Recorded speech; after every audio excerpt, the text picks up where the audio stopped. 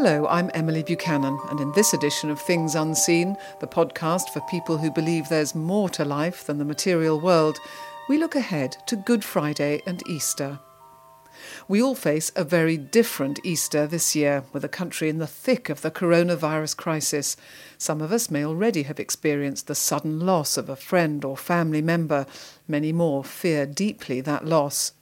So how does the Easter story of death and resurrection help at this traumatic time? Indeed, does it help at all? I'm talking to two remarkable women who've survived terrible sudden bereavement and lived with it for years. Can their experience enable others to cope better? And what role does faith have? Margaret Pritchard Houston lost two babies. Both were stillborn. She now works for the Church of England as a children's ministry advisor. Maria Ahern is a barrister whose 22-year-old son James died in a car crash 6 years ago. She's been closely involved in the Compassionate Friends, a support network for bereaved parents. We are all three recording from home because of the need for social distancing, so the sound quality won't be quite the same as the studio. Well, thank you to you both for joining us. The current crisis is perhaps affecting you in different ways, and it seems particularly poignant at the moment to be talking about loss. Margaret, first of all, can you take us back to what happened with your two babies? I lost my first son, Isaac, at 27 weeks and 4 days in 2015. My waters had broken 9 days earlier. I'd been hospitalised. And then I went into labour and he crashed during an emergency C-section. So I was lying there on the operating theatre table while life-saving attempts were being made on my baby about 3 feet away from me. It was a deeply traumatic and deeply upsetting event. And of course, it overshadowed my second pregnancy, which was 4 years later, which was much more complicated from the beginning and very difficult with the mixture of fear and hope. And sadly, we also lost that baby a bit earlier at 18 and a half weeks, a little boy who we called Ezra. And the anniversary of his birth and death just passed about a week ago. And with Easter on the horizon and the current situation nationwide, it's a very poignant time. It's unimaginable, really, to think of the grief that you must have gone through. How would you describe your faith at that time?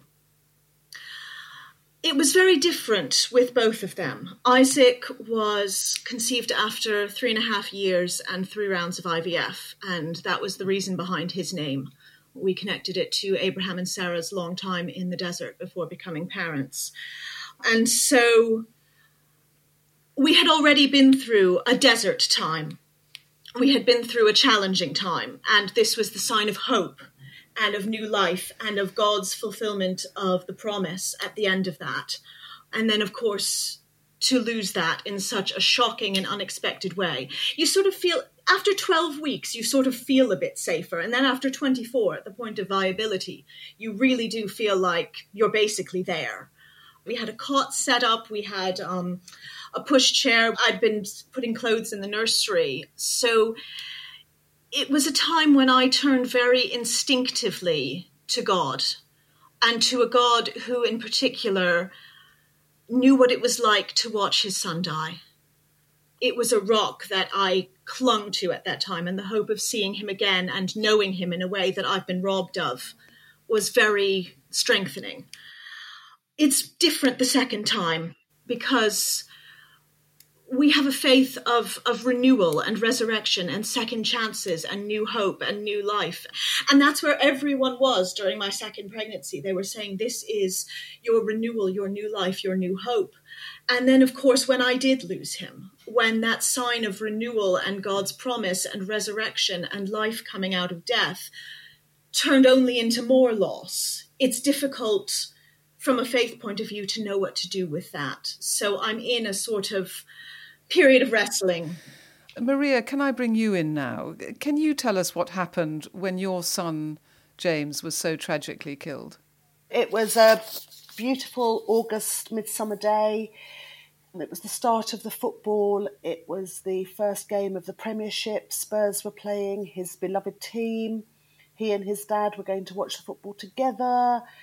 He warned me about that football was going to be on, so I'd best go shopping if I didn't want to watch the football, which I didn't. And he said, "I love you, Mum, see you in a bit." And off he went to take his friend home, and that was the last time I saw him. He was on his way home, 3 miles from home, 6-7 minutes he would have been home, but he took a bend too fast, lost control of the car, and died instantly. I mean, that is just devastating, isn't it? No lead up at all, no time to say goodbye, nothing to prepare you for that. No, but even if I'd had time, I don't know how I'd say goodbye. And I haven't said goodbye to James because I talk to him every day, and I've played it back so many times. And what if he hadn't died? What if they'd called me to the hospital? What if I'd had to switch off a life support machine? What if I'd had to do all those things? It doesn't bear thinking about. And you come from a Greek Orthodox family. Did any of the structures or rituals of the faith help you cope with the loss at that time? We do have rituals, and when a death happens, they are very much geared around the Easter story. So in the Greek Orthodox custom, you go to church on the third day. So James died on a Saturday. So on the Monday, we're expected to go and have a service for his soul. And so I went to the church, and I remember vividly, as soon as I walked in, everybody that was there because of my son being dead. And everybody was looking at me because I was the dead man's mother. And it overwhelmed me completely. And I looked up at... We have a huge crucifix with Jesus on it on our church. And I looked up and I just started screaming and screaming. And I was screaming at God. And I remember saying to him, how dare you give me one child and then take him away from me? And I was listening to Margaret saying she turned to God because he'd been through it. But I'm a lawyer, and I was saying to him, I don't have your luxury. You claimed your son back. You knew he was coming home, and you knew he was going to be resurrected. You had plans. You were in complete control. Now give me back mine. And I was so angry. And what happened was I fainted. Do you think that was actually a really important part of the grieving process, to be able to absolutely let rip and be seriously angry with God? Oh, totally. Jamie's birthday was last week, and I just screamed for most of the day. I screamed down the phone at family and friends. I screamed in my garden. I screamed in my car. I screamed a lot. Margaret, does that resonate with you? I mean, did you feel such anger you just wanted to scream at God? For a long time, I was too tired to be angry. It just felt like too much effort to scream. I was kind of in a bubble, and I had just been 27 weeks pregnant and then had a C-section. It was an intense physical experience. And I was recovering from an infection, and I was recovering from the surgery, and it just felt like too much effort. And then by the time I was physically better, I felt I was sort of past it. And then I realized a few years later I just hadn't processed a lot of the anger at all. And I don't know who to be angry with, because I don't think God did it. I think it was this broken, fallen world that did it. This world that has the capacity to have bacteria that can kill your babies as they're being born. Or even with Ezra, a few weeks before he was considered a viable human. So I don't know if it's God's fault. I don't think I could worship a God who would deliberately do that. But on the other hand, I worship a God who created a world in which there's the potential for that. So I once found myself screaming in the car at God. And what I found myself screaming was, I know it's not your fault, but I don't know who else to scream at. So obviously you've had to do something with it over the past few years. I mean, did it help being part of a church community? Yes and no. And I was in a unique and I think difficult position in that I was a children's worker. I had to come to church and be professional. I had to come to church and lead. which meant I kind of had to put my own stuff to the side. And so I think possibly in a way I haven't quite processed my own faith side of it as much as I should have, because I've had to show up to church as a minister, not a parishioner. It must have been particularly difficult when you are dealing with families and children all the time. Yeah, and I had prided myself for a long time about being so professional that I could have an IVF cycle fail and then go and do baptism preparation that evening. And that takes a lot out of you. And when Isaac died, I realized I couldn't do that anymore. So I took some time off and I started looking at ways in which I could make sure bereaved parents weren't just pushed to the margins, that we were included. So we changed our Mothering Sunday practice. I've done training for clergy on Baby Loss Awareness Week services and on funerals for babies and children. But I think to some extent, it does mean that I need to be better at finding the ways in which I can actually process it and not just push it to the side and show up and do a job. And did you find what some people would say about why it had happened to you? Did you find some of that difficult and insensitive sometimes? I think yes and no, because people can say incredibly thoughtless things. Maybe it wasn't meant to be, for example, can sometimes be very difficult. But I do try to remember that there's an intention behind it and that people are trying to do their best to say something. And honestly, I would much rather people said something than that they just avoided you entirely because they didn't know what to say. Even just, I don't know what to say, is better than saying nothing. I think that's absolutely right. I think that if you don't approach whatever people say as if they have some malign intention, that you can forgive. Anger can be very heavy. And if anger is heavy, it suppresses your ability to deal with your grief. Your grief has to rise to the surface so that you can deal with it. I lost my anger very, very quickly. I realised, as with Margaret, there was no point in being angry. I had no one to be angry with. Jamie was alone in the car. I definitely wasn't going to be angry with him. And so if you allow anger to take control, it's sitting on top of your grief and you can't deal with your grief. When you are catapulted into grief, it's a new language, it's a new roadmap. And people who haven't been there don't understand it. You drop me in the middle of Siberia and I won't know what to do.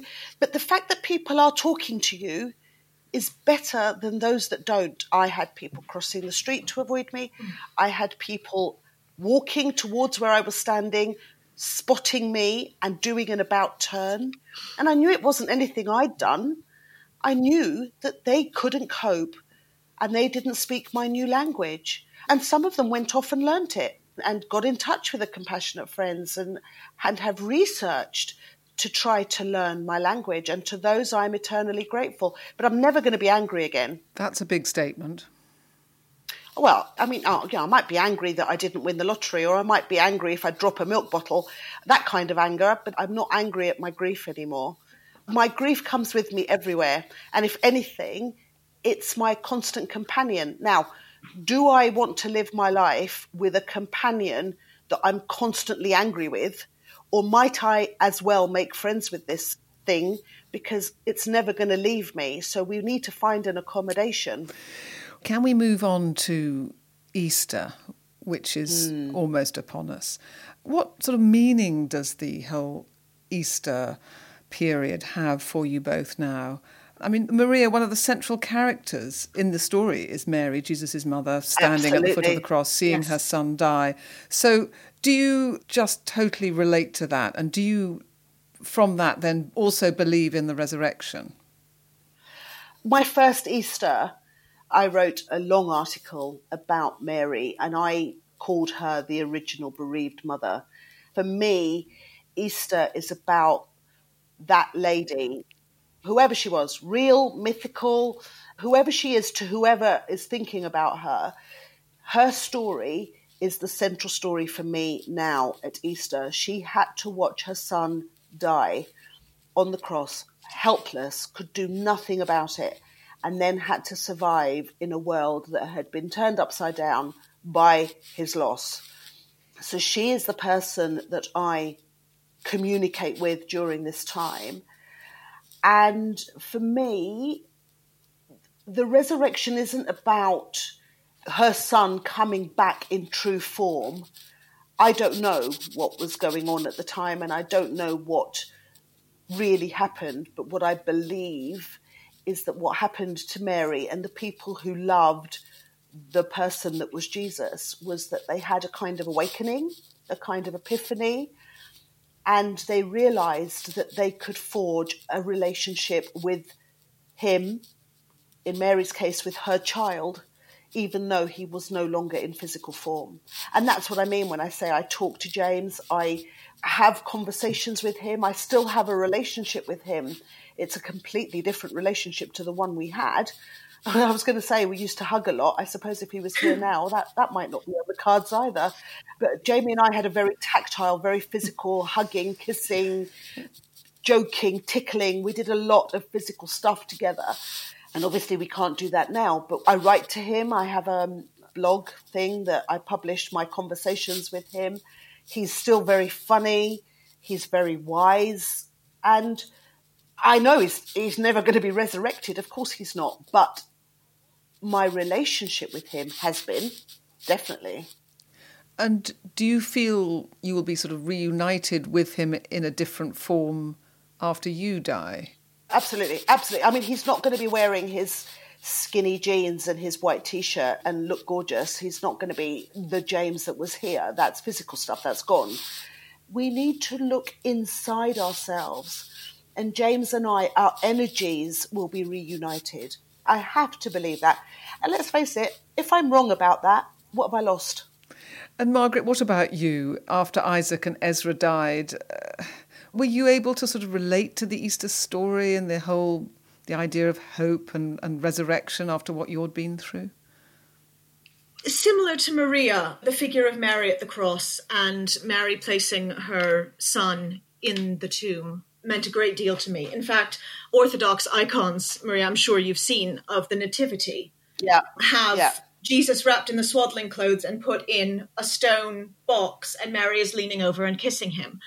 And then icons of the entombment replicate that imagery. You have Jesus in his grave clothes instead of swaddling bands. You have the sarcophagus instead of the manger, and you have Mary leaning over and kissing him. And there's that clear connection of birth and death. And for me, with Isaac, especially because it was the first time, it was so unfamiliar, I was trying to find a way. That connection of birth and death meant a huge amount. And then in 2016, the year after he died, the Feast of the Annunciation was on Good Friday, which is an incredibly precious thing that only happens every century or so. And so you got that uniting of Mary becoming a mother and losing her son at the same time. And so all of that was incredibly meaningful to me. But it's also sort of felt like, oh, you'll see him again at the resurrection. It's kind of, oh, well, great, that doesn't give me back what we lost. That doesn't fix it. That's not something that makes it okay. And Lent and Easter used to be my favorite time of the year, holding in that austerity for so long and then going deep into all that rich imagery of sacrifice and death, and then that new life bursting uncontainable even by death out of the tomb. It was incredible. And I find it so hard to move past Good Friday now. And I find it so hard to feel that Easter is this release of joy, because I never got that. And it feels like seeing them again in paradise or whatever it looks like, to some extent, it's a consolation prize. And that might be because when a baby or a child or a young person dies, it's unnatural and they're robbed of something. I don't feel that. I believe that James had a complete life, but it was shorter. He was completely loved by so many people. And still, on Mother's Day, his friends come and bring me flowers and bring me cards. And he gathered people of a kind of insurance policy, an unstated, if I'm not here to look after her, you guys have to. And of course, I miss him with every sinew of my body, every moment, with every breath. But I don't feel that he was robbed. I know that I was, but he finished. I suppose it's difficult, isn't it, Margaret, when there's all that potential? I mean, it's how you grieve a person that was never able to live even beyond birth. Every loss is unique, so there's no one right or wrong way to feel about it. I feel, looking especially at the people who were pregnant both times at the same time I was, and watching their children grow up and seeing their first day of school photos and seeing their drawings and seeing them learn how to do stuff that Isaac and Ezra will never learn how to do. And knowing that I will never sit and help them with their homework or take them to the park or pack a lunch for them or go to one of their stupid school concerts or football games. And I will never have grandchildren from them. Those people just won't exist. I won't know their friends from school. There's this sort of parallel life that you're living of the what if. I should be working at home with a 4-year-old and a baby, and I'm not. And there's this part of my mind that's just always going over that parallel life. And I don't know how the resurrection works, but I know that what we have lost on earth is real, and that whatever the resurrection looks like, there is still a real, genuine loss of a life that should have been, of 2 lives that should have been. That's absolutely true. There is definitely no right or wrong, and it does depend on how much time you had with your child and how much you got to do with them. I remember talking to somebody whose child was 9 hours old, and she asked me, how do you cope? And I said, the truth, my truth is I cope with the memories, his smile and all those things that I knew about him and I know about him. And she said, well, how do I not know that when my child was 9 hours old? And I was stumped because her reality is completely different to mine.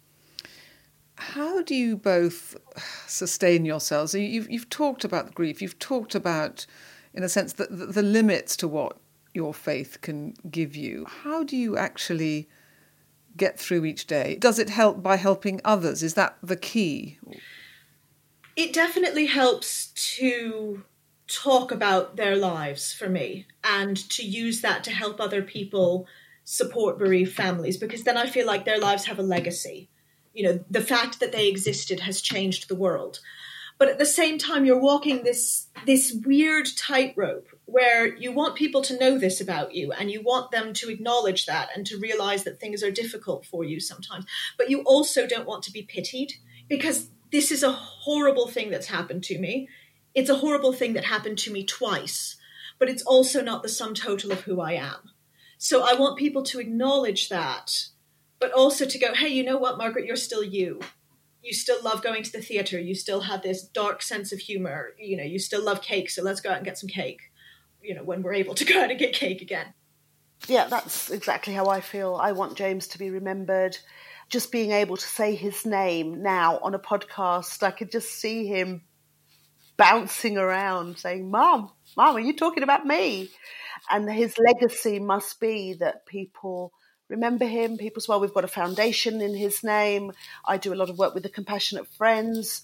It's living each day the best way you can to honour my child. I also buy them Christmas presents every year for children who the age that they would be now, and I donate them. And I get books on their birthdays for children the age that they would be, and I donate them to an organisation in my local library. And that's a way that I can still be their mum. I can do the normal mum stuff of including them in my Christmas shopping and marking their birthdays. And then I can also give them a positive effect on the world as a result of them having been here.